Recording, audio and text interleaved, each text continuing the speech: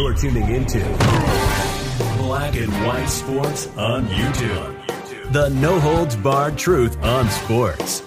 The main event starts now. I'm back. Rodrance for Black and White Live. Well, we got breaking news. It's just in. We've been following this Henry Ruggs saga ever since he maliciously slammed into the back of Tina Tinter's RAV4 the other night doing, well, when he hit her, he was doing 127 miles an hour. That's when the airbags deployed.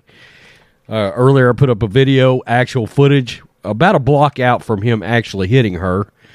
He was flying. It was like a guided missile. Of course, unfortunately, she lost her life. So did her dog, Max.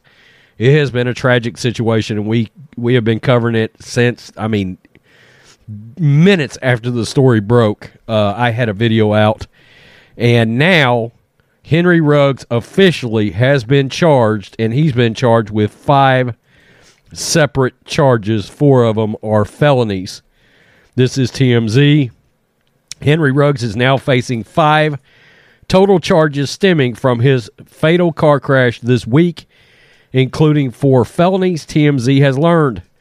Court records show the former Las Vegas Raiders star has been hit with a DUI resulting in death, a DUI resulting in substantial bodily harm. This is one that I guess we didn't think about, but is valid. Presumably for the injuries caused to his girlfriend, the passenger in the car he was in. And 2 separate reckless driving charges, all are felonies. Ruggs was also hit Friday with a misdemeanor charge for possessing a gun while under the influence of alcohol. If convicted on all counts, Ruggs is facing up to 46 years behind bars. As previously reported, Ruggs is accused of speeding in his Corvette while drunk on Tuesday morning in Las Vegas, all while carrying a loaded gun in his car.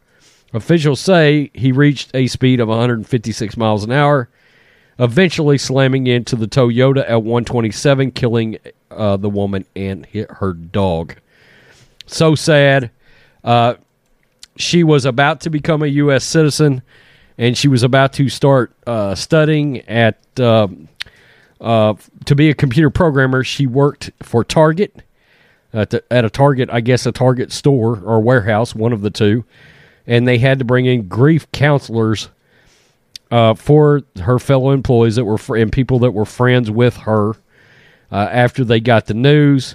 A lot of people have made comments about it. Nick Saban said it was a valuable lesson to his players at his program right now.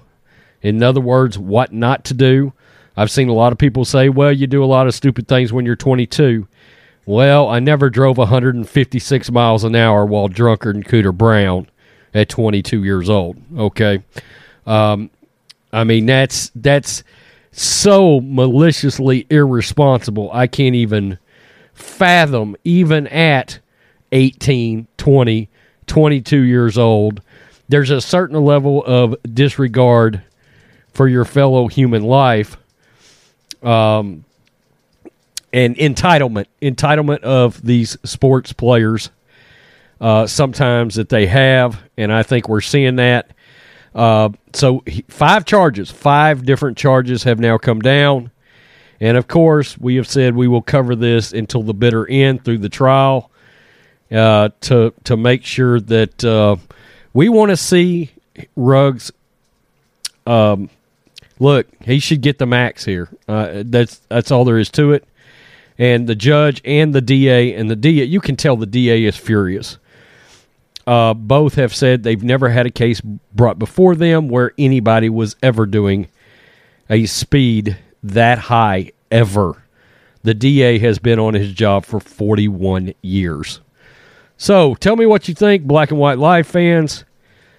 46 years. Honestly, doesn't seem like quite enough to me. Peace, I'm out. Till next time. Thanks for watching the show.